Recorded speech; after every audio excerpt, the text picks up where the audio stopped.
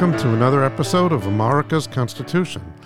I'm here today in New York City, taping with Professor Akhil Amar. Hello, Akhil. And not just in New York City, but you're back from an adventure, Andy. Yes, in fact, we're here together in New York because an EverScholar course is launching tonight, and I'm back from 12 days in Greece with the first international EverScholar course, which was called Ancient Greece: Complex Histories, and we had the several plagues. We had high temperatures of over 105 degrees almost every day, and the fires, and we went to Epidaurus to see a performance of Euripides' Helen, and it was canceled because of the risk of fire, and so it was a crazy time, but a memorable and wonderful time. So from a biblical perspective, the question is, were there frogs and locusts and boils and all of that? Yes, well, that's what it felt like, indeed. So we're here after the fireworks of our episodes with Neil Katyal, which were really spectacular, and actually I think we'll have some hearkening back to some of that today. Yeah, we may talk about both Neils that we've talked about in our recent episodes, Neil Gorsuch and Neil Katyal, in our conversations today. Yes. So we're going back to profiles of the various Supreme Court justices that sit on the bench now, and we're up to the last two, the first of which is Brett Kavanaugh. Right. We were going to just do the series straight through, but we ended up talking a little bit more about some of them, and then the Breyer retirement or not retirement, that will he, won't he, Hamlet issue arose, and then we interrupted the series because Neil Katyal came to the Yale campus, and we had a special opportunity to sit down with him, and we couldn't resist the opportunity, in fact, to do a two-part episode. So that's why we took a break. Remember when we were going to do all nine justices in one session? Yes. Okay. So it turns out that I can be long-winded, apparently. Or there's just a lot to say. Okay. So Brett Kavanaugh was nominated by President Trump. And, of course, President Trump, as we've discussed earlier, had provided a list of justices when he was running for president that he would choose from or planned most likely to choose from. And he selected Kavanaugh. And when he did, you were prominent in your comments on that nomination. Yeah, let me take a step back, because the Trump list was a work in progress. The first list, which I think had 17 names on it,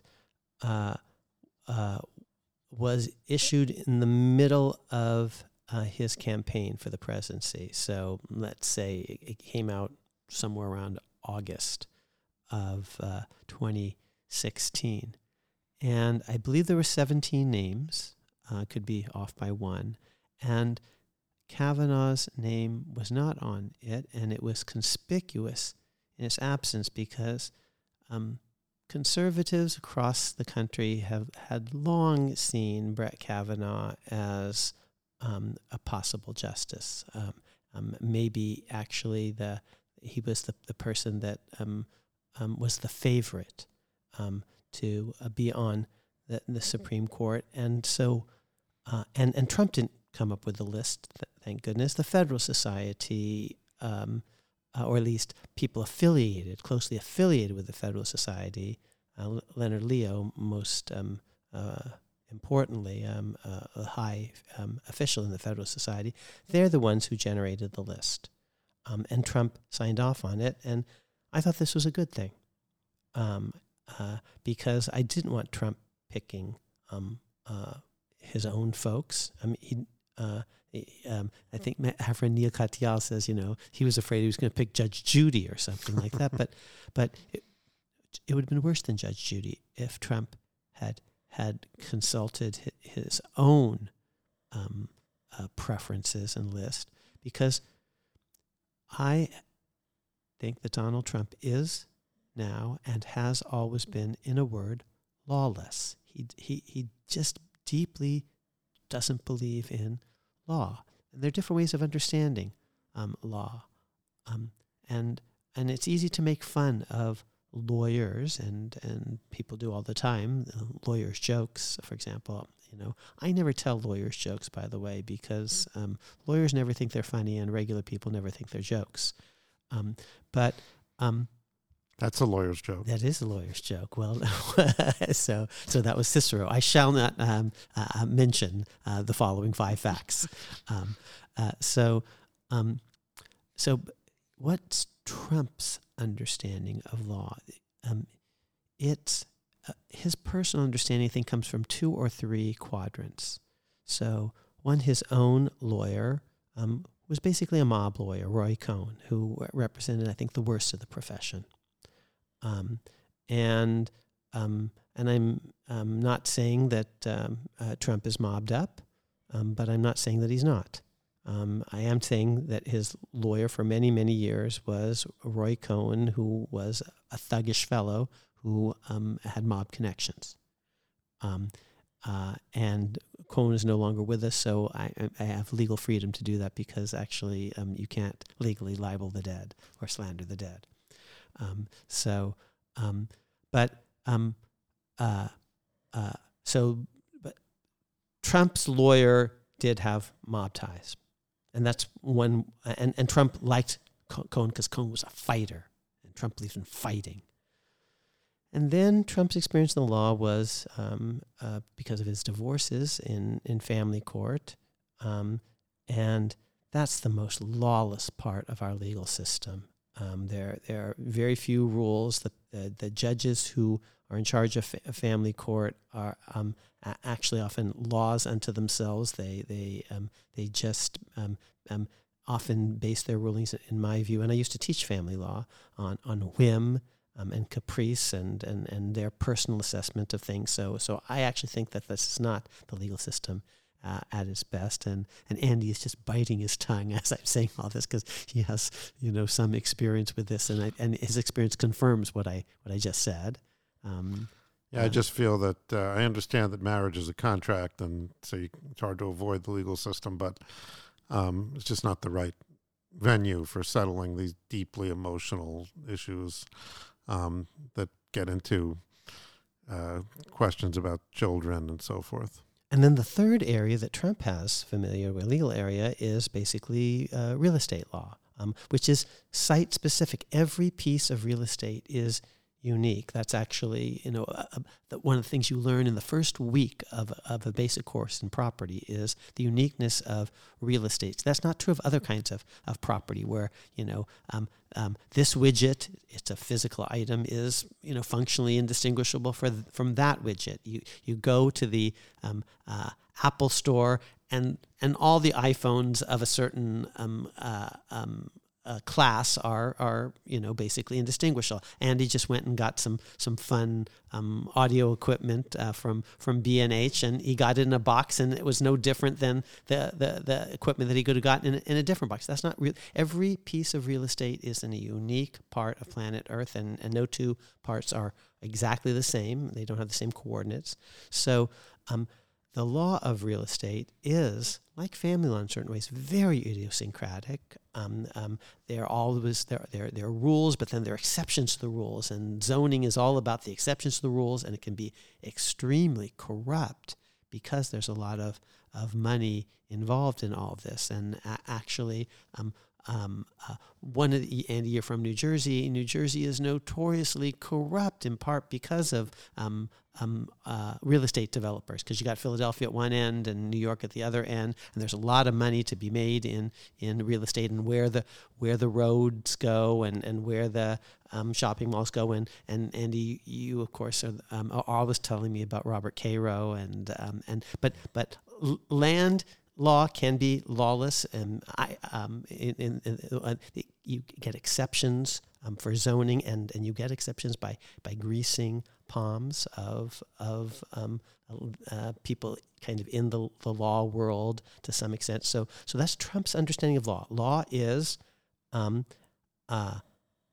real estate law, which is corrupt, family law, which is lawless and corrupt, mob law, which isn't even law. It's just raw power.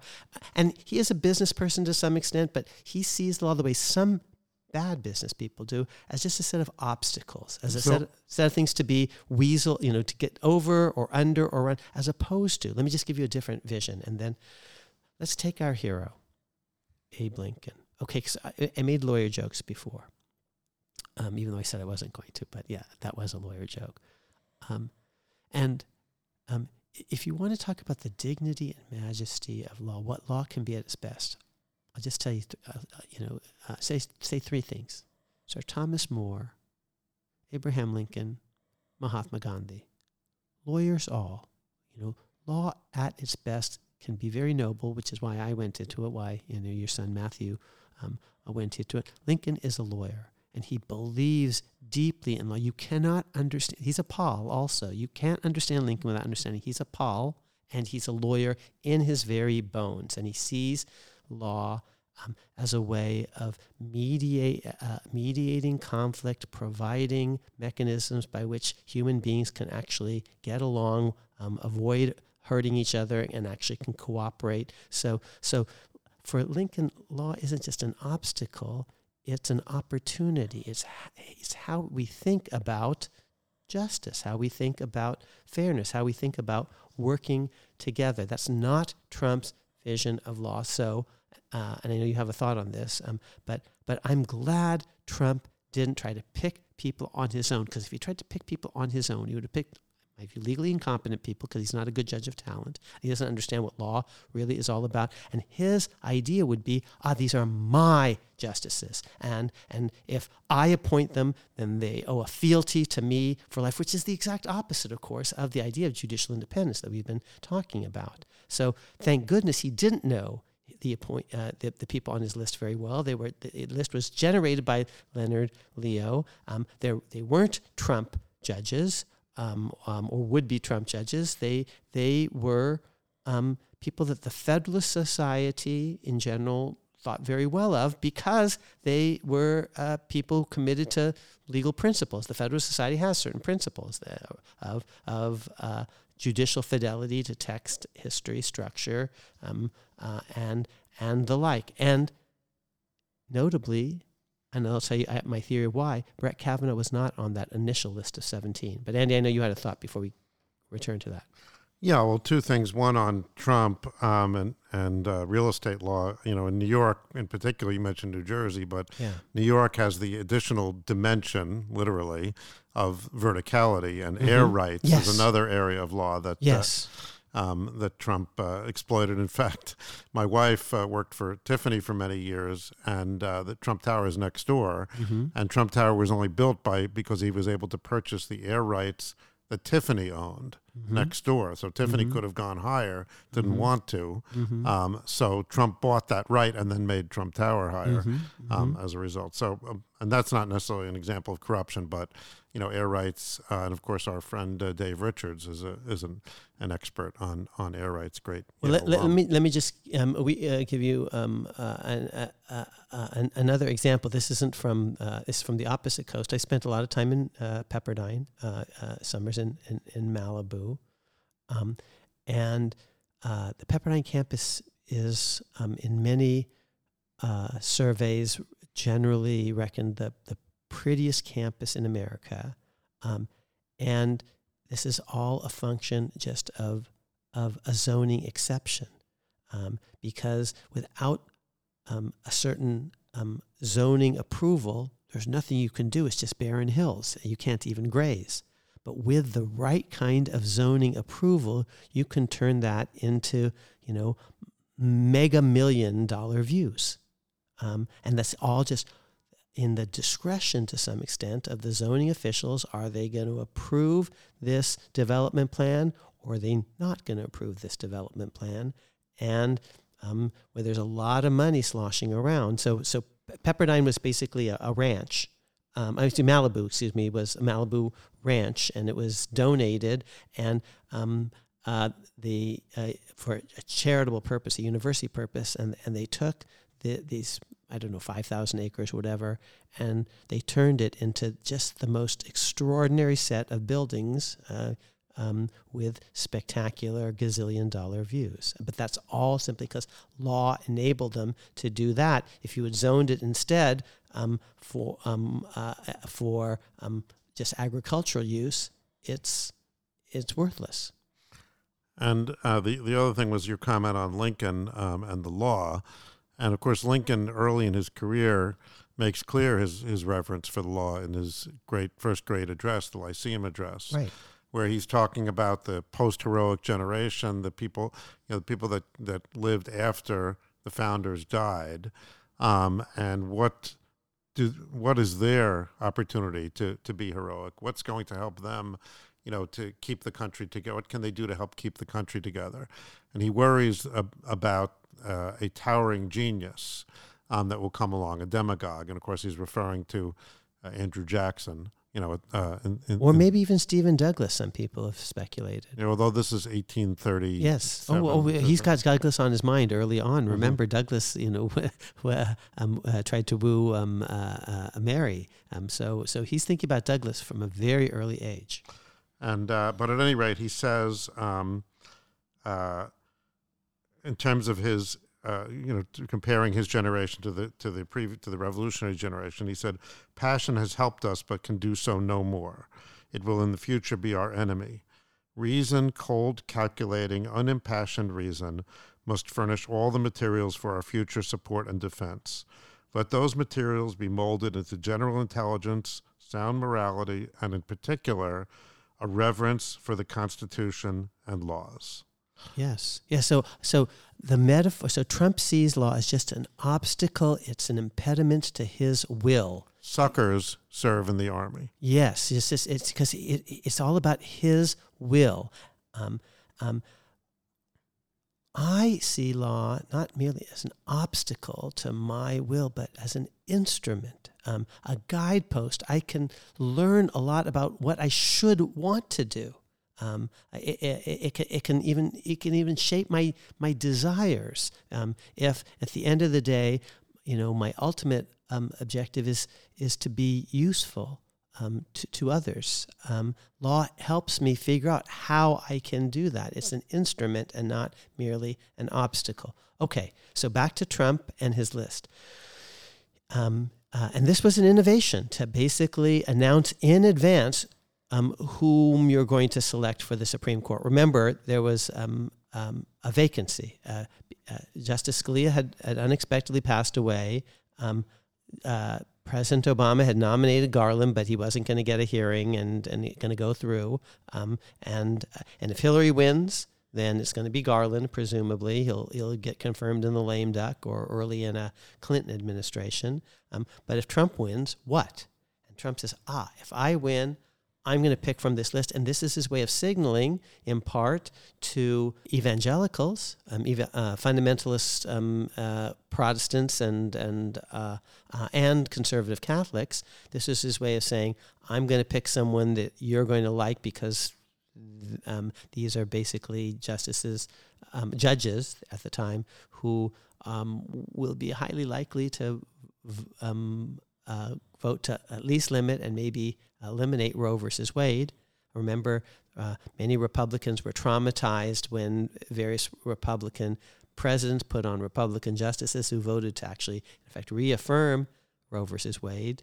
Anthony Kennedy, Sandra Day O'Connor, and David Souter, and the rallying cry among conservative of a certain sort was no more suitors. Remember also, we're going to talk about Roe more obviously today, that Roe versus Wade, it was a 7-2 decision, and most of the 7 were actually Republican appointed justices. There was Warren Burger, the Chief Justice, appointed by Richard Nixon. The author of the opinion, Harry Blackmun, another Republican, Minnesota twin, appointed by Richard Nixon. Potter Stewart, appointed by Dwight Eisenhower. There was William Brennan, who, although a Democrat, was appointed by a Republican president, Dwight Eisenhower. There was Lewis Powell, Southern Democrat, but really conservative.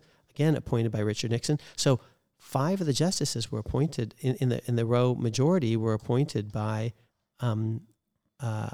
Republican presidents. They were joined by 2 Democrats appointed by Democrats, Thurgood Marshall and William Douglas. So Roe was a product of Republican justices, and Republican justices had reaffirmed Roe, and the Republican base was hopping mad. No more suitors, and this was Trump. And Trump is, out of nowhere. He has no track record of any sort of government service, so you don't know where he's coming from. This was his way, that list of saying, I'll give you the justices you want. I'll pick from this list that's been picked by the Federalist Society. Why wasn't Kavanaugh on it? That's the question. And in my view, here's why. Because Kavanaugh on the D.C. Circuit had not basically auditioned for the Supreme Court by body slamming Obamacare. This is before the Sebelius case reached the Supreme Court. He had written an opinion that kind of avoided taking a strong position on Sebelius, on Obamacare. And that was a litmus test for some conservatives, or for Trump. He shows too much independence. He wasn't, necessarily solid and reliable on Sebelius. Good for him, in my view, because the only Republican who really on the Supreme Court who acquitted himself, in my view, was the Chief Justice John Roberts, who voted in the main to uphold Obamacare. But that's why Kavanaugh wasn't on the initial list, and Gorsuch got the nod for the first vacancy, and we've talked about him before, of course, in an earlier episode. That was the Scalia/Garland seat. Garland never had it, of course, but was nominated for it. So he wasn't on, Kavanaugh was not on the initial list. He got added later because Trump would update the list from time to time. When he was nominated, Andy, as you know, and probably some of our audience members know, within minutes of that nomination, the New York Times, within minutes, the nomination was about 9 or so p.m. In the evening, and by 9:05, the New York Times had an op-ed that had obviously been written in advance, endorsing the Kavanaugh nomination, and the headline said something like, a liberal's case for Brett Kavanaugh or something like that.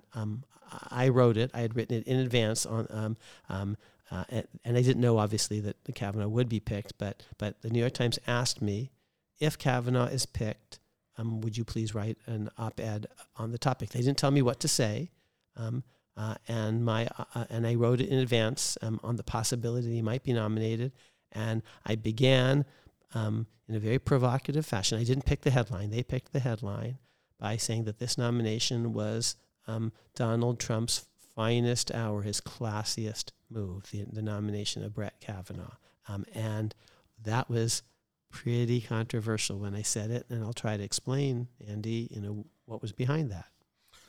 Right. So I think that, your authorship of that op-ed has kind of, outlived its usual shelf life of such an op-ed. But and I think there's a couple of reasons for that. One is that, of course, during the confirmation hearings, some information or allegations at least came out regarding Christine Blasey Ford and so forth. This was not on the agenda when you wrote this, but nevertheless, because of the controversy, not everyone is that sensitive to the timeline. Right. So I wrote the op-ed in July. I testified at the Senate hearing in support of the nomination. I think it was September 6th. That it might have been the 5th or the 4th. But September 6th was actually my 60th birthday. So I remember I had to go down during my birthday, to take the train. So I sort of wasn't around. But I was asked by my country to offer my assessment, and it's like jury duty. In my view, when asked, you do your duty, and my duty was to tell the Senate what I wrote in the op-ed, that I thought he was actually the best on Republican nominee that I could have imagined, and others on the list were people who were closer friends of mine, and I'll go into that because it's not about friendship, and I'll tell you why I actually thought Kavanaugh was a good pick. the opposite of Judge Judy, and the Christine Blasey Ford allegations didn't arise until 3 weeks later, basically. And I took no position on that because I had no firsthand knowledge of adjudicative fact. I wasn't in the room when all those things happened, so how would I know what happened about that? But I did think then, and I still think, that Kavanaugh's credentials made him, at that moment when nominated, the best person on the list. And I had actually researched almost all the people on the list, and I had criteria for measuring them, and the criteria weren't who's my pal. There were people on the list who were personally closer to me, but the way I graded it, as it were, as kind of an academic, I thought Kavanaugh should be at the very tippy top of that list, and I'll tell you all why in a minute. But you're right; it had nothing to do with the later allegations because they weren't they hadn't occurred yet. And then there were also those, I think, who felt that that speaking for his nomination, it was the equivalent of saying that he was the best choice of anyone, not just the best choice of people on the list, but the best choice of anyone, which I'm sure you don't feel right. And in way. fact, if you look at the op-ed, I said I actually think he, the only person who that was more qualified was Merrick Garland, and I had publicly supported Merrick Garland. But this is the problem of people who understand baseball and football and soccer and gymnastics better than they understand the rules, and there are rules of the nomination game.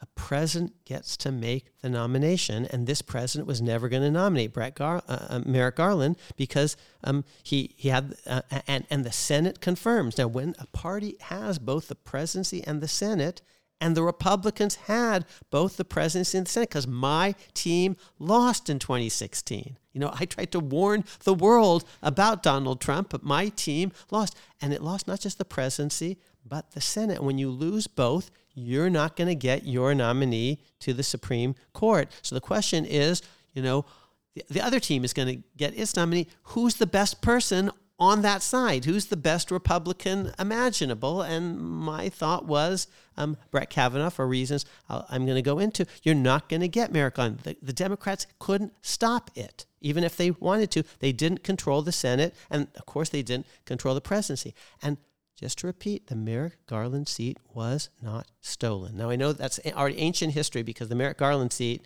the Scalia seat was filled by Gorsuch, but it wasn't stolen because at the time the nomination was made, the Democrats did not control the Senate. And when you don't control the Senate, it's not a gimme. So the Senate is capable of breaking serve. They're not capable, in my view, unless they have the other opposition party has an overwhelming majority in the Senate. They probably aren't capable of breaking serve again and again and again. A president can keep teeing people up, and it's going to be hard for the Senate to keep knocking them down. But the Garland nomination was never a sure thing because we didn't control the Senate, we Democrats. And even if you say, well, he didn't even get a hearing. Fine, my friends. He gets a hearing. Now, does he get a majority vote at that hearing? Not so clear. Maybe he does. Maybe Susan Collins does the right thing, or maybe not. Even if he gets a majority vote at the committee, does he get a majority vote on the floor of the Senate? Not so clear he does, because there's massive polarization, political polarization in Supreme Court confirmations of late. People don't generally change their mind, and they stick to their party. So that's why Garland and Garland, knowing that, didn't insist on a hearing, and the Dems didn't push for an early hearing. Hillary Clinton mentioned Garland's name 0 times in the Democratic National Convention because we thought we were going to win. See, you're talking about rewriting history because some of my critics have kind of rewritten what I said when and why on Kavanaugh.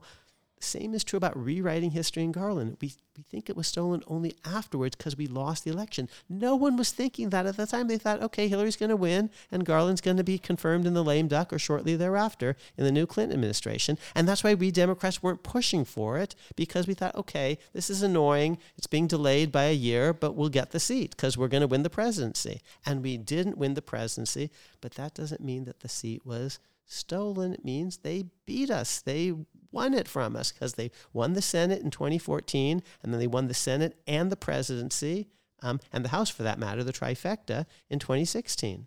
Now, the Kavanaugh nomination was fought very hard. Yes. And so was the Barrett nomination later.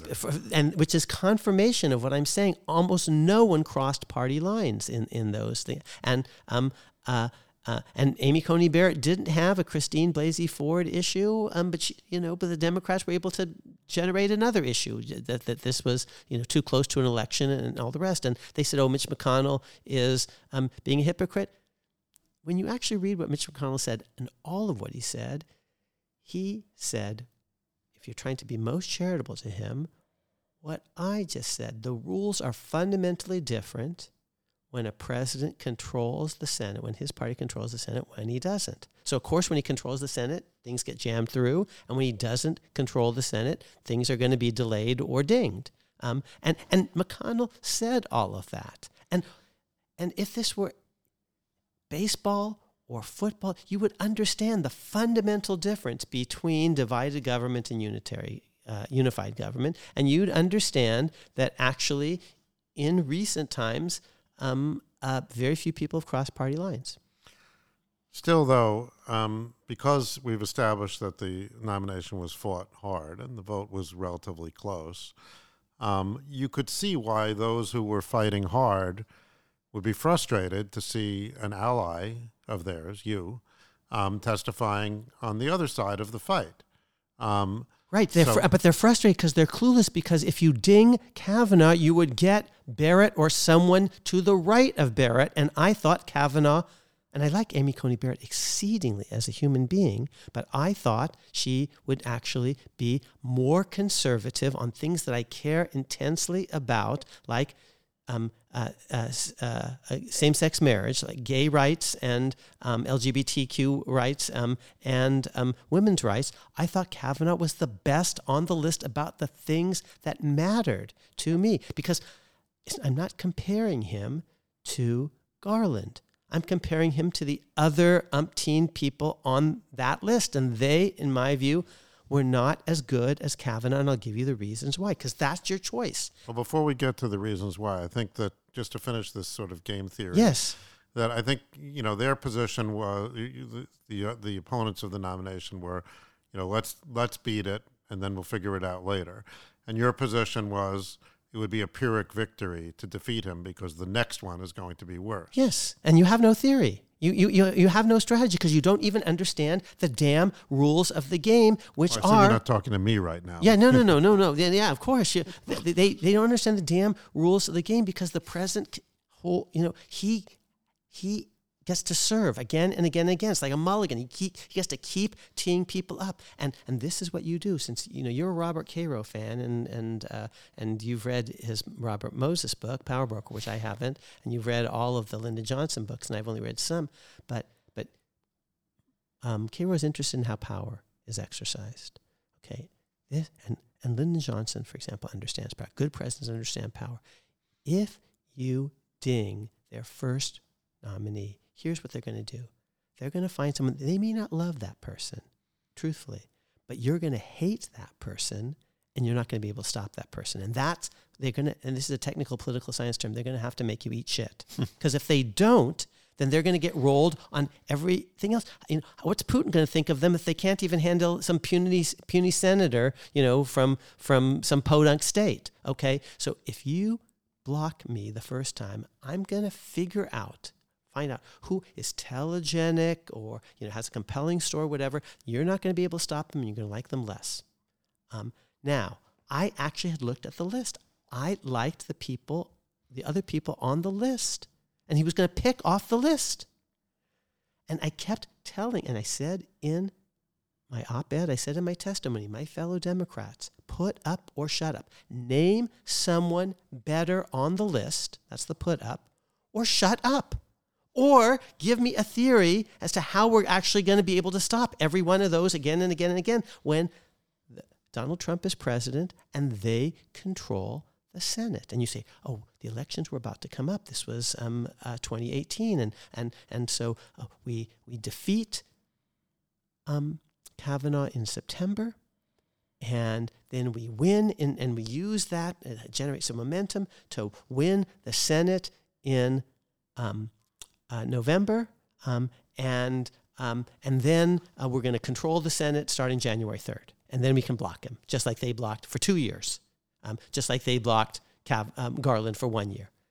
I'm saying, if you think that, and I'm going to just suppress the instinct to name names of my friends who actually said this and they don't know what they're talking about, okay, then you don't understand the slightest about Senate rules and Mitch McConnell, because I assure you that if that happened, if we had actually managed to win back the Senate, which we did not do in 2016, we did not do it. And but if we had 2018, excuse me, if we had, do you think for 1 second that Mitch McConnell would somehow have not, and Donald Trump jammed someone through in the lame duck? Of course they would. And I said that at the time, and now we know this was true because they did that with Amy Coney Barrett. The clueless Democrats, my friends, they were taking it out on me.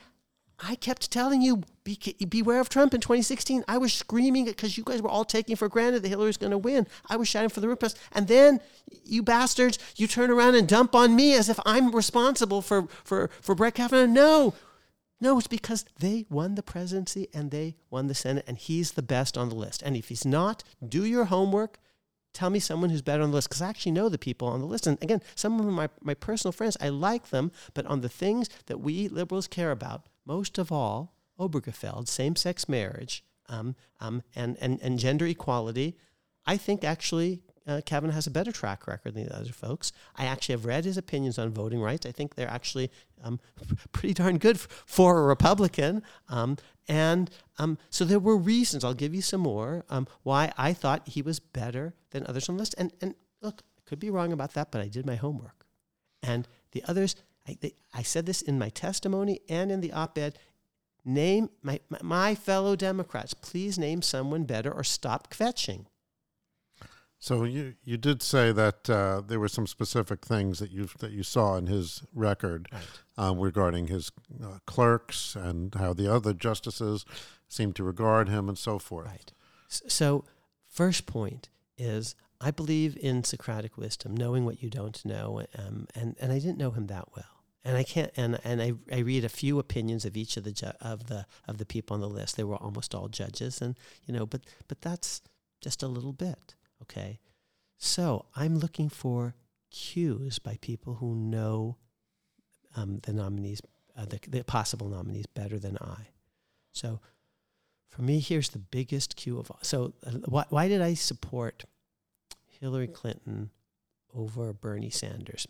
Many, many reasons. I don't like the label socialist. I think it's a bad trademark. He honeymoon in the Soviet Union. I don't think that goes over well. That's not where middle America is. Moderate Democrats are, and if you don't win moderate Democrats, you don't get elected. But let me tell you something about Bernie Sanders. Now that I'm buzzing myself, getting things off my chest. So Bernie Sanders is nominally, at a certain point, Democratic senator. For many years he actually only caucused with the Democrats, but called himself just a pure socialist. But then he decided when he wanted to run for the presidency in the Democratic Party, he had to call himself a Democrat. So he's a Democratic senator, and Hillary Clinton was a former Democratic senator. And I believe they were, at a certain point, 46 Democrats who had served in the Senate with both of them. They know these guys better than I do, right? Because, I just see little glimpses on TV, but the other Democratic senators should know who's good and who's not. Of all the other Democratic senators, only one backed, and they know them both, backed Bernie Sanders. That was Jeff Merkley. And I like Jeff Merkley. I worked with him on filibuster reform. Nice guy, but one. And one basically made no endorsement. That was Elizabeth Warren. And every other Democratic senator, from Chuck Schumer on down, Chuck Schumer and Michael Bennet and Amy Klobuchar, just pick your favorite Democrat senator, they all supported Hillary. And they had skin in the game because because you have someone at the top of the ticket who's dreadful, and that drags down the whole ticket. And some of them are on the ballot themselves, and their friends are on the ballot. Well, they also have skin in the game based on who they believe is going to be elected, because they don't want to. Right. If they think Hillary is more likely to win. No, that's what I meant. Just on electability. They thought that.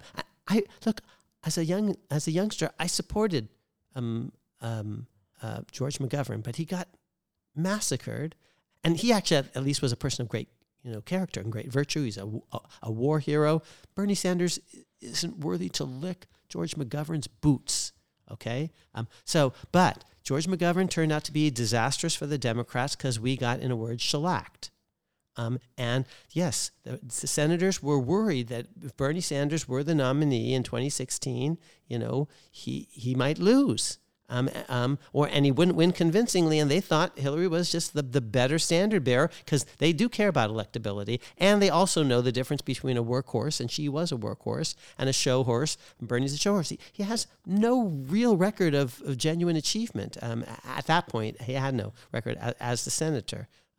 Now he's head of a very powerful Senate committee. We'll see if he's able to help deliver this important fiscal. This package for Biden, infrastructure and budget package.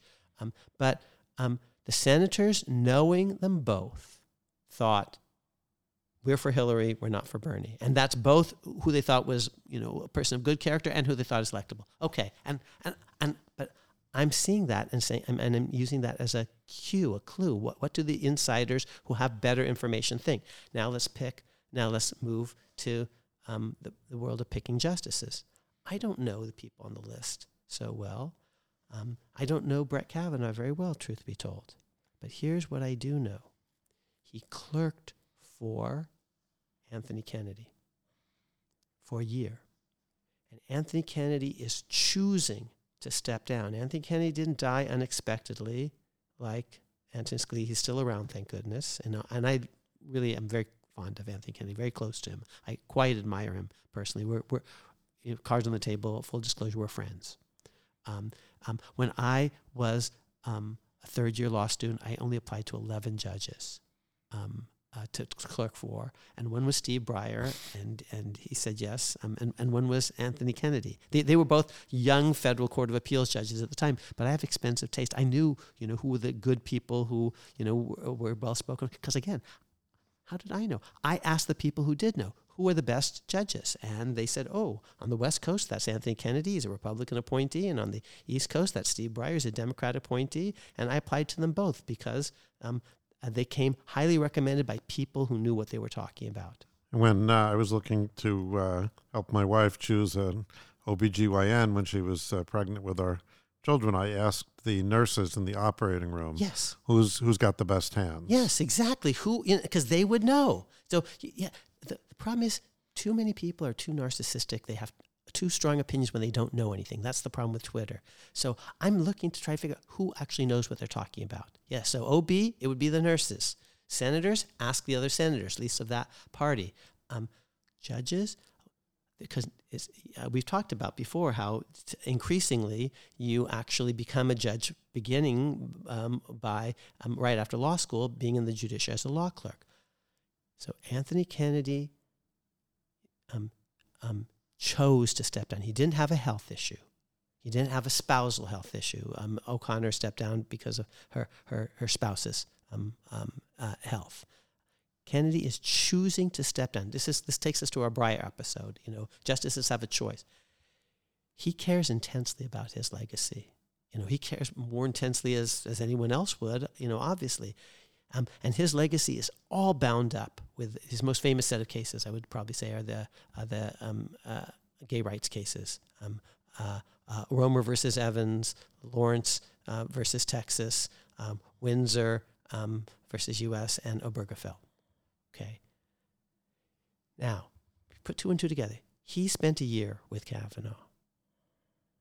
And he's choosing to step down, and he cares about his legacy. And he's choosing to step down. And he knows that Kavanaugh is basically kind of in the betting odds, kind of the favorite, the top of the list. And he probably anticipates it's possible that I don't think he had any prearrangement with President Trump, but as a matter of courtesy, President Trump, after he announces his resignation, might even ask him what he thought about his successor. I don't know if such a conversation took place, but it wouldn't shock me that it did. It wouldn't be improper. They did meet, didn't they? They did, and I wasn't there. But Kennedy could have anticipated that in that conversation, it was at least possible he might get asked, and I think he wanted Kavanaugh.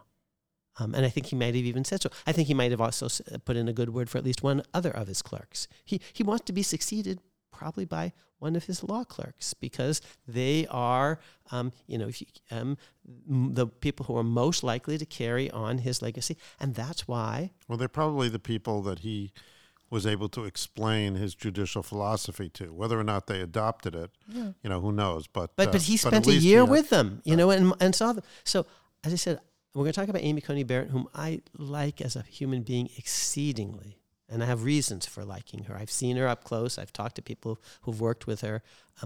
But she clerked for Scalia. And Scalia opposed Anthony Kennedy in every one of those cases I mentioned, and fiercely so. Scalia was bad on gay rights. Bad in Lawrence versus Texas, bad in Romer versus Evans, bad in Obergefell, Windsor also. So, and Amy Coney Barrett is a Scalia acolyte. And if I have when my party loses both the presidency and the Senate, here are my choices, my fellow Americans, the audience members. I'm going to get, bluntly, basically a Kennedy clerk or a Scalia clerk.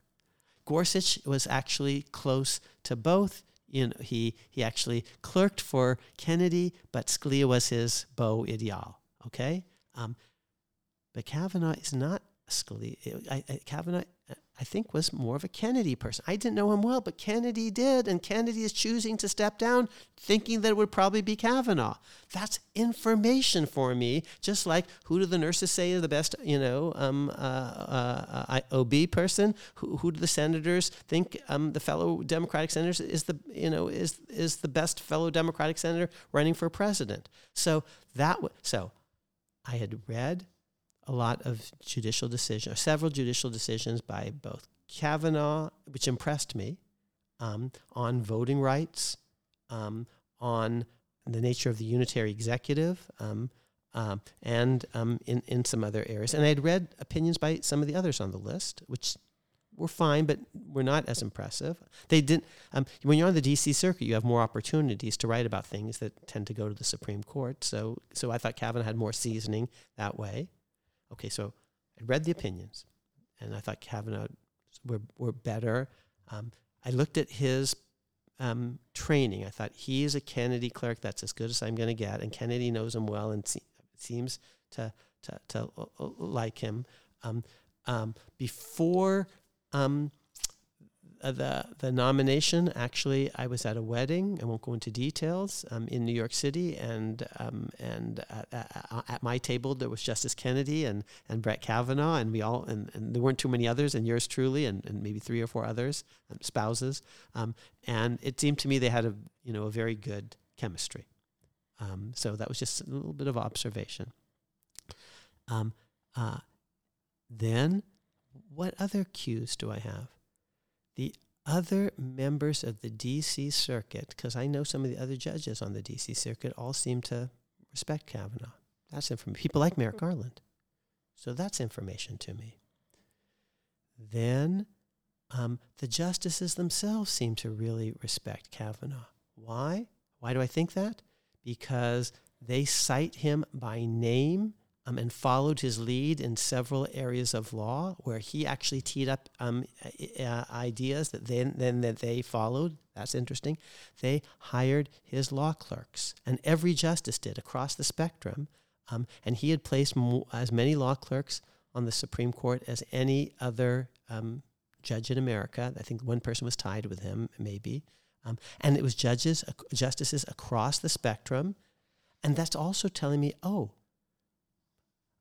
Kavanaugh is hiring law students across the spectrum. He's hiring law students to be his law clerks who could, the following year, plausibly clerk for Sonia Sotomayor or Steve Breyer or Elena Kagan. He's not imposing a strict ideological litmus test on his law clerks. That's interesting and a good sign for me. Several of the people who clerked for him are my former students. Some of them were my TAs and head TAs. And to a person, they all spoke well of him. I don't ask them for details because that would be, I think, improper to intrude upon the close confidential relationship between a law clerk and a judge. But I do ask them, I ask everyone, was your judge a good judge? Would you recommend your judge to others? Because you have to be straight with me because I'm giving advice to the next generation of law students. So tell me, and I ask judges, clerks in other chambers, tell me which judges that you didn't clerk for, your judge had particular respect for, that you came to have particular respect for. So, I'm just trying to get as much information as I can, and all the information I'm getting is very positive. And many of Kavanaugh's clerks actually were women. Very impressive women, and they all spoke well of him and spoke well of him as someone who treated women well, which is important to me. Now, again, I don't know what happened when he was 17 years old and Christine Blasey Ford, and I have no firsthand knowledge of any of that. I don't know any of the people involved at that time, any of the other eyewitnesses or whatever. But I do know these law clerks, and some of them are my own former TAs, and they're saying, wow, he was really a good judge. And he treated, women law clerks very well, and he's tried to encourage them in their careers. And I think that's good. Okay, so now he's on the court, and, what are some of the important decisions that he was involved with in the last year or two? And, what have you learned about him sitting on the court? So we still don't know a lot, but a few things. Number one, he votes overwhelmingly with John Roberts. Good. Because our audience knows, I respect John Roberts, and they have the highest coefficient of agreement of any two justices, not just any two Republican appointees. Like, they vote together 94% of the time. This is good because I think John Roberts is a reasonable Republican, and that I've said that on many occasions. Two, his most important opinion for the court in his first year, built on his student note, which was about condemning race discrimination in the jury process, and Mississippi basically had wrongfully excluded blacks from the jury using a process known as peremptory challenges, and that's what Brett Kavanaugh's note was all about. And he wrote a good majority opinion condemning this practice. And my theory is that voting rights and the rights to vote and the rights to serve and vote on a jury are closely correlated. The voting rights, the right of people to not be discriminated against in the process of juror selection is very similar to the right of people not to be discriminated against in casting votes on Election Day. So the 15th Amendment has, in my view, strong implications for jury service, and Kavanaugh seems to understand some of that. So did Kennedy. I wrote about that in an earlier book, a whole chapter on Kennedy's vision of equality. And I think there's another area where Kavanaugh has carried forward the Kennedy legacy, because Kennedy was very hostile to race discrimination against prospective jurors. So that was a case called Mississippi versus Flowers, and that was a good decision. And so now you see why I was particularly interested also in Kavanaugh's voting rights jurisprudence. And to repeat, Kavanaugh wrote his student note, which I wasn't involved in, but he wrote a student note about race discrimination in the jury process. So Then we come to 2000, and there was a little nanosecond in the run-up to the 2000 election. 2020. Oh, thank you. The 2020 election. You'll see why I made that Freudian slip. A little, I made that Freudian slip because there were people in the run-up to the 2020 election that were trying to revive Bush versus Gore. And one of them was Neil Gorsuch, and we talked about that in a previous episode, and I was very critical of that. And Sam Alito tried to revive Bush versus Gore, and so did Justice Thomas. But John Roberts never joined them and explained why they were wrong. And Brett Kavanaugh, for a nanosecond, seemed to basically be interested in reviving Bush versus Gore in September, October, and then backed away. Good for him. He backed away. In between that, when he kind of stuck his toe in the water and seemed to say Bush versus Gore-like things, I wrote an op-ed with Neil Katyal. I think we can now return to calling him the great Neil Katyal. And my brother Vic Amar in the New York Times saying, this is outrageous. Who knows if he read it or not, but he stopped basically reviving Bush, saying things that seemed to revive Bush versus Gore. Specifically, the issue that I'm talking about is whether the U.S. Supreme Court should jump in when they think state Supreme Courts are misconstruing state constitutions in ways that limit state legislatures when it comes to the laws that state legislatures have passed applicable to selecting presidential electors.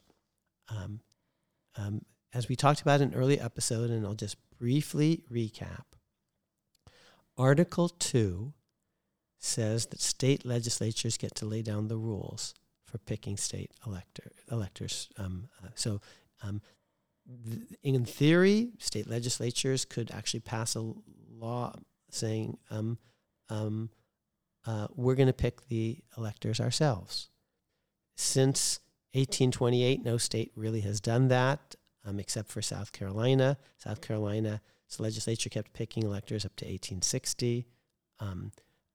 But basically, since 1828, almost every state basically has said the voter should pick. Either winner take all, or today in Maine and Nebraska, winner take most. So the voters pick, but the state legislature lays down the rules.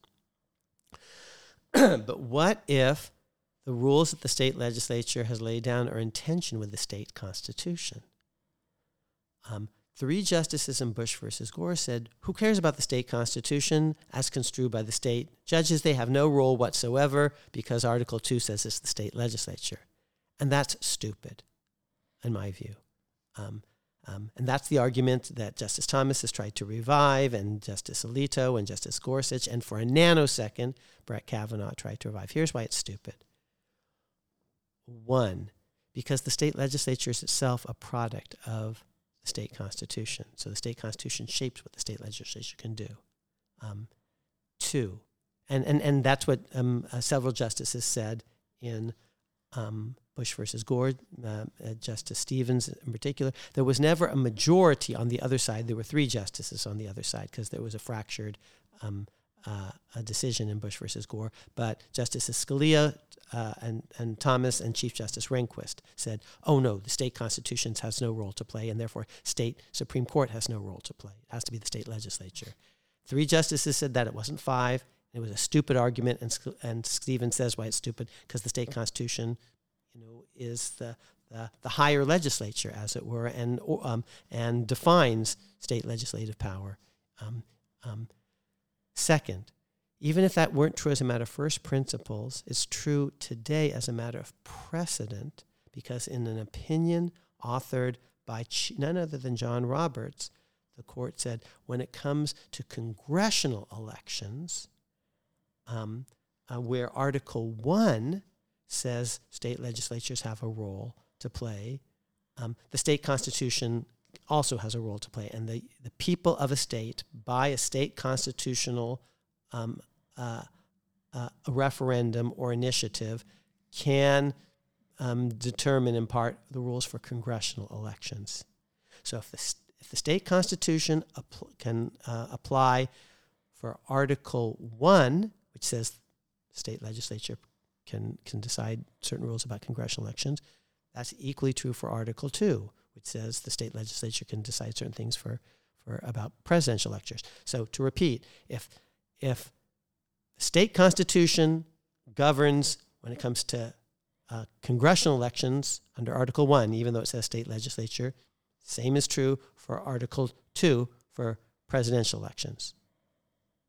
That's an argument from precedent. And point 3, and this is my unique point, even if the state constitution doesn't apply of its own force automatically, a state legislature could surely choose to make the state constitution applicable. And in fact, state legislatures have chosen to do that. How?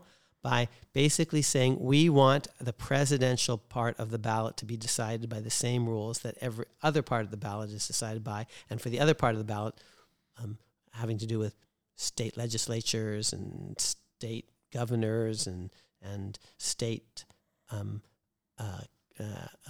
attorneys general and the like, the state constitution applies.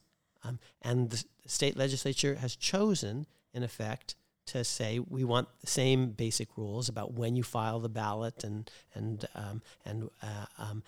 how you check the box and where you show up on election day and all the rest. We want the rules to be the same for the presidential part of the ballot.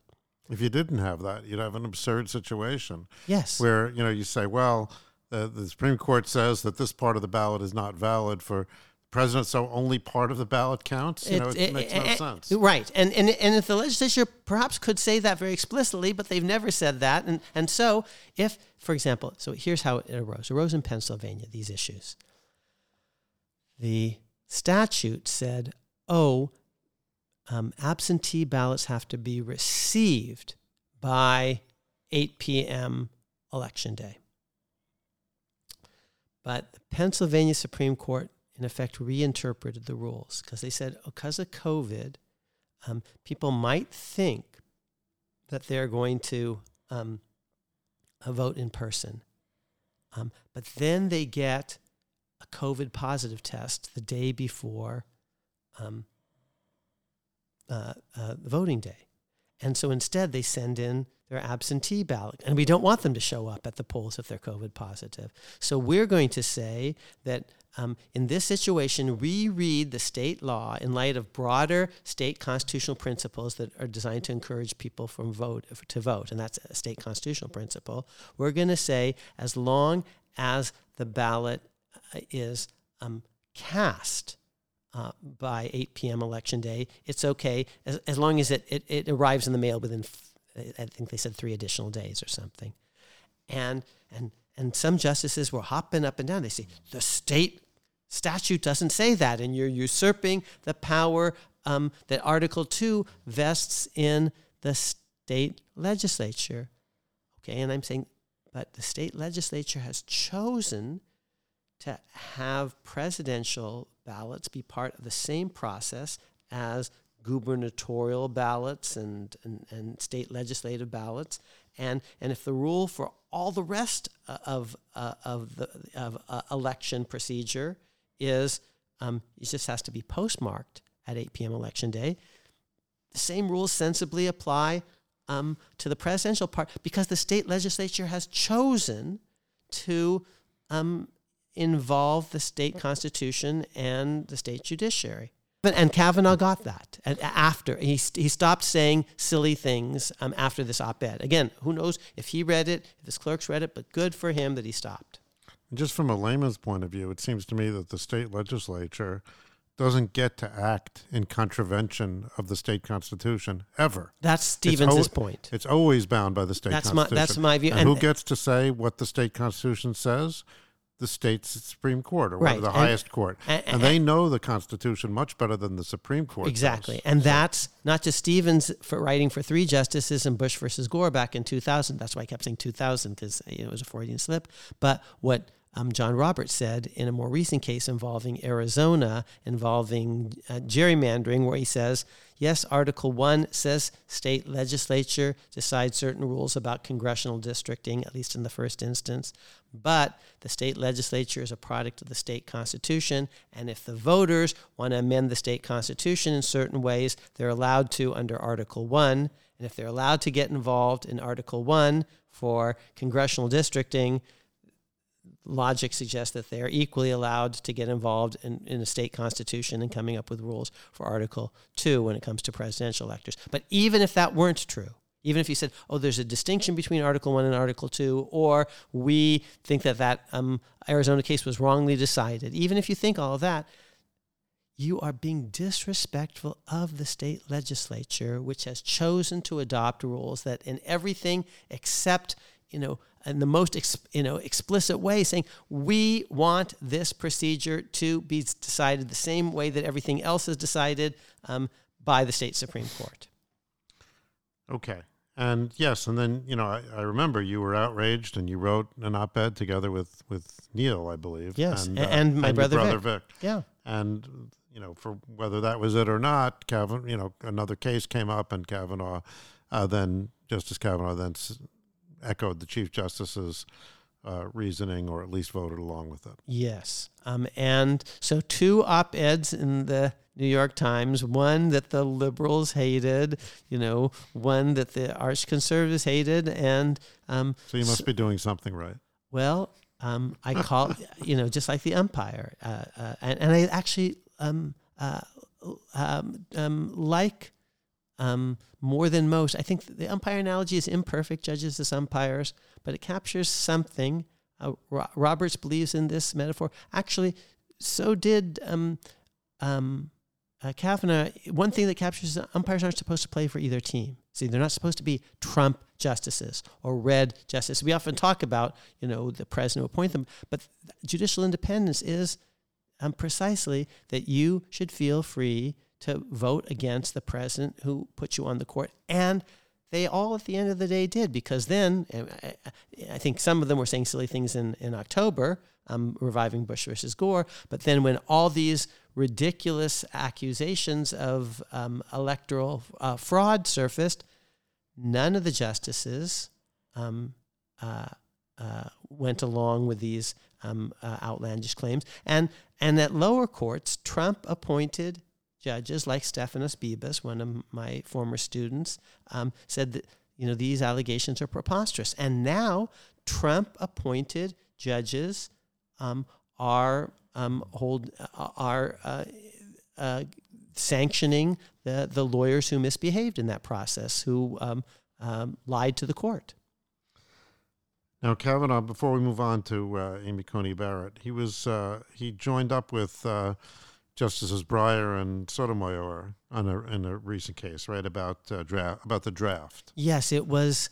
Didn't get a lot of attention because it was what's called the shadow docket. It didn't generate an oral argument and a full-blown opinion. The question was a preliminary one.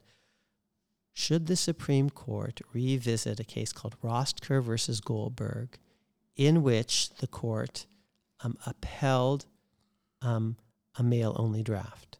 The court, in an opinion by William Rehnquist, said mail-only draft is constitutional. And I would say, of course it's not constitutional. Women should be equal in military service. The Second Amendment says that basically your military should be representative of your polity. The people should, the militia should embody the people. Just like a jury should embody the people, a House of Representatives should embody the people politically. So plus or minus, your voters should be represented in the House of Representatives. They should be represented on a jury. We talked about before, just like the 15th Amendment, even though it's about voting, has relevance for jury service. And they should be represented on the military. The military should look like America. And if it doesn't, that's where coup d'etat come from, where the military is actually not a representative institution. If it's got its own agenda because it looks so different from the civil society, from the democratic government, that's deeply destabilizing. You do not want your military to be utterly unrepresentative. Okay? So that's the Second Amendment. And then when the 19th Amendment comes along, it says women vote. Well, if women vote, they should actually be on juries. They should be voting on juries. They should be voting in the House of Representatives and in the Senate. They should be eligible to be president, Hillary Clinton, and vice president, Kamala Harris. And they should be in the military equally. So Rosker was clearly wrongly decided, I think. And Ruth Bader Ginsburg, one of her greatest opinions ever, the VMI case that was about women being excluded from a military institute, although it's not, its main function today is actually to produce political leaders, VMI. And your military leaders often become your political leaders, whether their names are George Washington or Ulysses S. Grant or Dwight Eisenhower or John McCain, for that matter. Military service often is followed by political service. Bob Dole, John McCain, John Kennedy, John Kerry. And if we don't have women equal in the military, we will have Johns and Bobs, but not Joannas and Robertas, you see. And so if you take seriously the 19th Amendment vision, women's political equality, and the Second Amendment vision that your armed forces, I would say your police as well, should be representative of basically your political actors, the sovereign people. The people should be the militia, and women are now part of the people politically in the 19th Amendment the way they weren't before. Rosker's wrongly decided. That's what I believe. And Sonia Sotomayor and Steve Breyer voted to hear a case that would have teed up for the court whether Rosker versus Goldberg, this bad Rehnquist opinion, in my view, should be overruled. And who joined them? Not Elena Kagan, sadly, because I think she is hesitant to hear any case that might involve a revisiting or overturning a precedent, because she just wants to basically say, say row, row, row, your boat, Roe versus Wade. And so she's just basically become someone who's emphatically emphasized precedent. I think it's wrong. The Supremacy Clause does not make precedent supreme. It makes the Constitution supreme. So who joins Breyer and Souter, Breyer and Sotomayor, who are Democratic appointees? Not Kagan, not any of the other Republican appointees, not Amy Coney Barrett, a Republican woman on the court, but Brett Kavanaugh, who gets it on women's rights. Good for you, Brett. Okay? And you know who's smiling? I think Anthony Kennedy might be smiling with that, maybe. Just seeing, the gender equality idea. Gays in the military too, of course. Same idea as women in the military. So that's the Brett Kavanaugh that I thought I saw. Someone who did understand women's rights, did understand political equality, cared about juries, cared, I think, about political participation and voting rights, and backed away from his flirtation with Bush versus Gore. Okay, so you mentioned Justice Barrett, so I think Brett Kavanaugh has gotten his due here. And who dissented in the VMI case? Because Rehnquist kind of has a kind of concurring opinion, and Thomas recused himself because the son was at VMI. One dissenter in the VMI case who thought it was just hunky-dory that Virginia Military Institute, basically, which for decades was open only to men, and then under the threat of litigation opened it up to women but gave them a skim milk version of VMI without all the reputation and the honor and the full stature of a VMI degree. And the other justices saw the difference between VMI for men and VMI for women and said these are not remotely the same in terms of equal educational opportunities. And one justice didn't get it, and his name was Antonin Scalia. And he just said, it was like Tevye, tradition. The problem is the Constitution doesn't say tradition, it says equality, and here are three domains where equality beats tradition. Brown versus Board of Education, because there was a tradition of segregation, but it says equal, and separate wasn't equal. Second is in the voting rights, one person, one vote. Reynolds versus Sims. long tradition of malapportionment, but it says equal. Third is Obergefell. Long tradition of discrimination against gays and lesbians in marriage, but it says equal. So 3 areas where equal trumps tradition. Brown, Reynolds, Obergefell.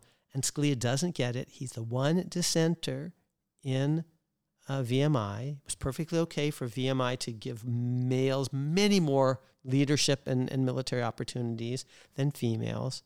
And now you see why although I like her personally, I was nervous about someone whose first introduction to the judiciary, really at the high level, was a Supreme Court clerkship, not with Anthony Kennedy, my friend and role model. I don't agree with everything. He was on the wrong side in Bush versus Gore and in Sebelius and Shelby County versus Holder case, for that matter. So not perfect, but I was more an admirer of Kennedy's cases than I was of Scalia's cases in the main. And so that's why I wanted a Kennedy clerk more than a Scalia clerk. And that's why I was nervous about Amy Coney Barrett, who, true to form, did not actually join the crusade to take a case that would overrule Roscoe versus Goldberg. So, and again, none of the other Republican appointees did. Only Kavanaugh. This went under the radar screen because it didn't generate an oral argument. But I cheered, and I cheered in part because I said, "Oh, I was right. Kavanaugh was the person on this that I thought he might be." So coming to Justice Barrett, you mentioned her background as a Scalia clerk. Now, what about her confirmation? Anything notable in her confirmation? That it was jammed through because Mitch McConnell had the votes. But she did receive some attacks in the hearing, particularly from Dianne Feinstein. That was especially when she was nominated earlier for her circuit court position, and Dianne Feinstein, was worried that she was some sort of theocrat because she is a deeply religious person, and asked some genuinely stupid questions in a genuinely stupid way about Justice Barrett's faith life. And then and there, and deep down, Senator Feinstein, it's awkward she's truthfully even on the Senate Judiciary Committee because she's not law trained. So Senator Feinstein cares intensely about Roe versus Wade and saw Amy Coney Barrett as a possible Supreme Court nominee because she's just got a compelling biography. She's just an amazing. I mean, she's articulate. She's smart. She's happens to be telegenic. She's a superwoman, super mom, brilliant career, but also she, I think has maybe 5 kids, maybe more. Some more than one of whom is adopted. Just a compelling human being.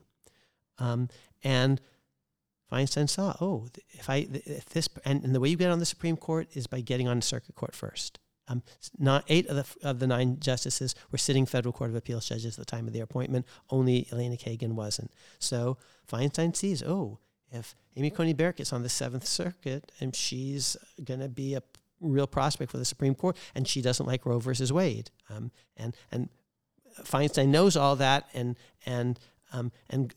asks Barrett, I think, some awkward questions about Barrett's faith life, and in that moment makes Barrett a superstar on the right. Actually, she's the exact opposite of what Feinstein was trying to do, which is keep Barrett off the court. She made Barrett at that moment, if not the favorite, one of the 2 favorites for the court.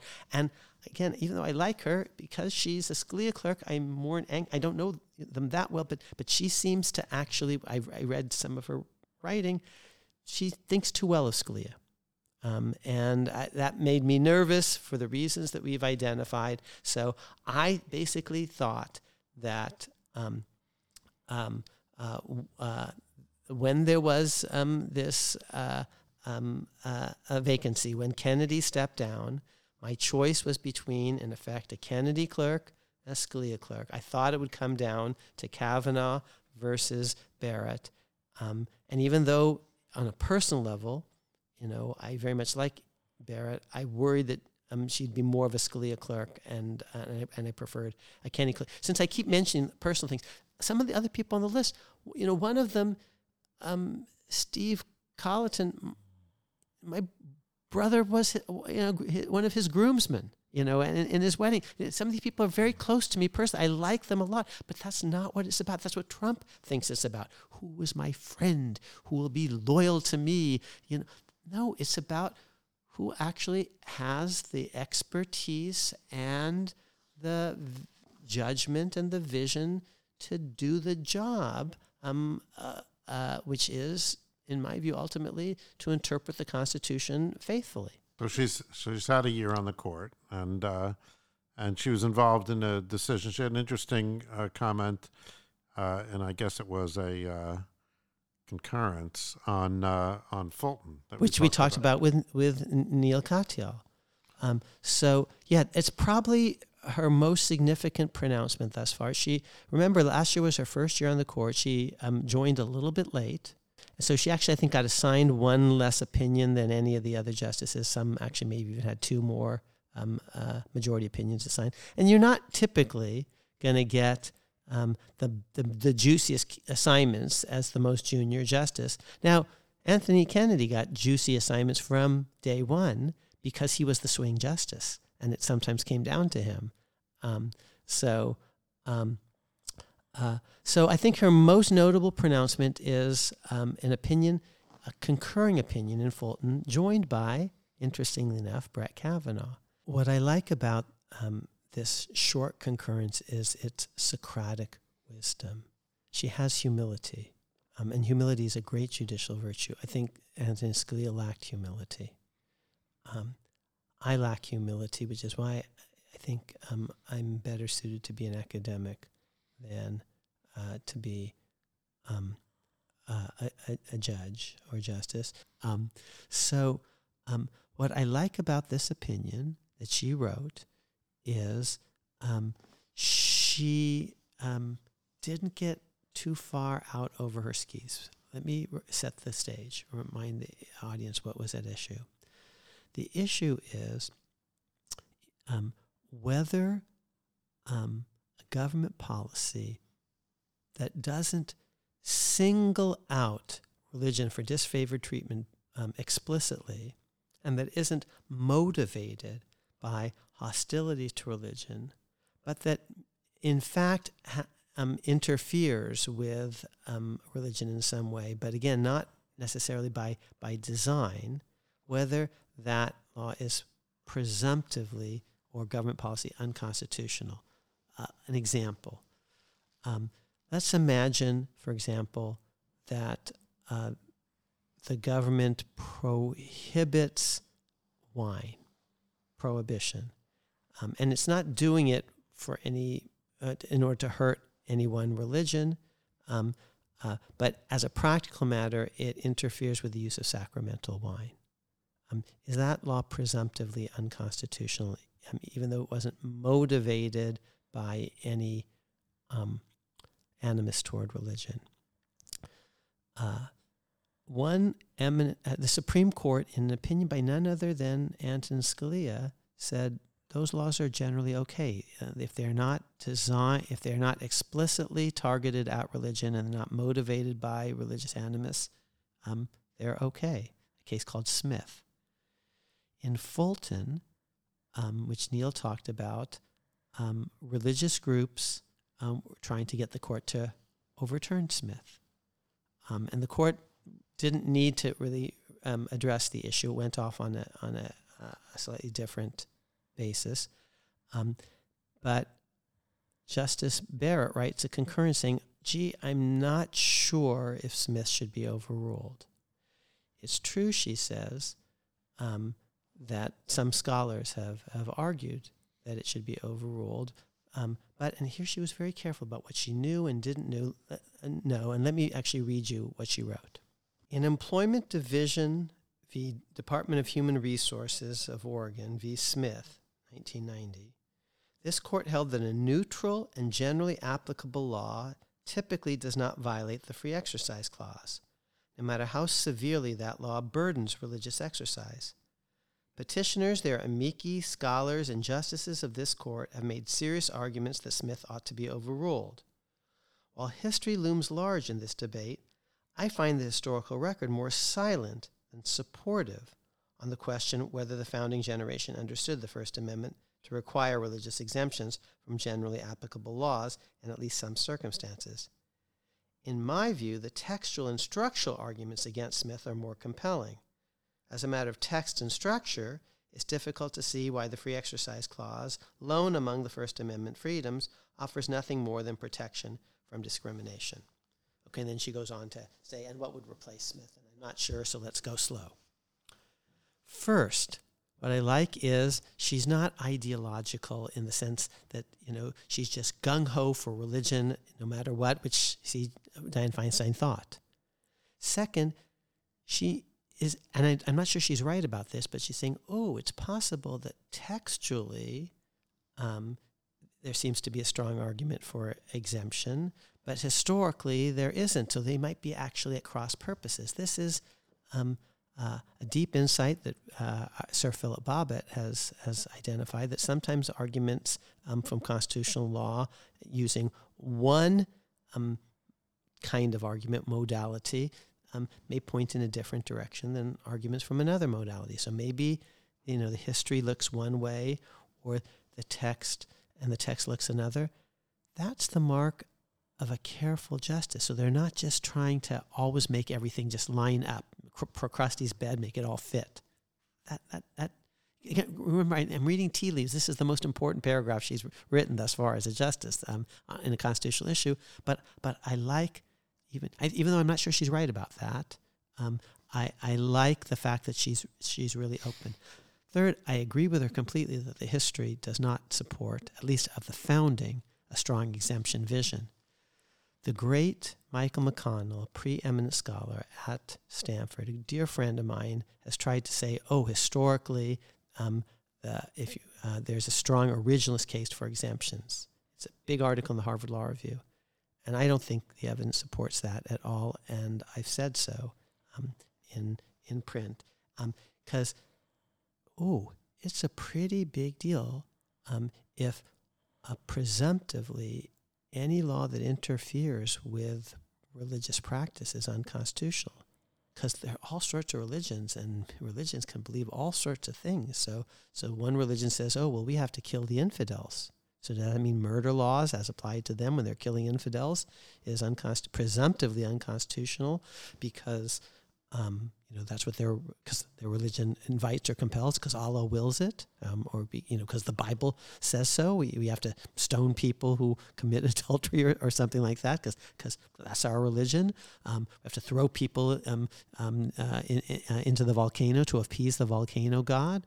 Our religion says that we can't take certain medicines, and because we don't believe in modern science, and so they can't be vaccinated against their will, even if they pose a deadly threat to the rest of us. So that would be a pretty big consequence, an elephant in terms of its consequences, and there's very little evidence for this historically. I use the word elephant because the famous phrase is, elephants don't hide in mouse holes. That's such a big consequence. You'd expect to see lots of evidence for that, and you don't. And that's what she says. Good for her. But she says, but textually, it seems that there is an exemption. Isn't it an abridgment of the free exercise of religion if you're not allowed to do something that your religion compels, or you're prohibited, or you're required to do something that your religion prohibits? And I say, no, textually, look at it. It's about it says, it's absolutist. It says Congress shall make no law abridging the free exercise of religion. And textually, if there were an exemption, it could never be overridden. You're just you're reading into it some, oh, well, you could overwrite it if there were compelling interest. That's not what it says textually. And it makes sense textually if it's only about laws targeting religion as such. Because you can't have an absolute categorical prohibition of that, or laws that are based on animus against religion. That should be categorically, in all or virtually all cases, except for some weird unprovided for case, prohibited. But here, the main examples of religious accommodation are ones that could never be an absolute rule. Well, also sometimes it comes in conflict with other elements of the Bill of Rights. For example, prayer in the schools, and that sort of thing. If your religion mandates a certain thing that's prohibited else, but note the language of the amendment. It's about the time when the law is made. It's about the making of the law and the improper motivation at the time the law is made. But on an exemption view, the religion that's being intruded upon, it might not even exist at the time the law is made, or it's a religious the practice. The religious belief might not exist at that point. So textually, I think she's wrong. The First Amendment is about the making of the law, and at the time the law is made, it's saying its addressee is Congress. Congress, make no law targeting religion as such, discriminate against it. But if you just pass a general prohibition law and you don't even know that there's some religion out there that uses sacramental wine, and there might not be at that moment, you have a law in Smith, it was a law prohibiting certain kinds of peyote use. It's possible that there wasn't even a very prominent religious group at that moment that used peyote into religious practice, but that religious group emerged later on. So I actually think she's wrong that the text seems to invite an accommodation plus some sort of balancing test. But what I like is she's proceeding cautiously, carefully. Now, there is an argument for religious exemption, but it's not a First Amendment argument. McConnell is looking in the wrong place. It's a 14th Amendment argument, because the 14th Amendment makes free exercise and other rights applicable against states and localities. Fulton involved Philadelphia, involved Pennsylvania, a state. And note what the 14th Amendment says. It takes language of the First Amendment but modifies it.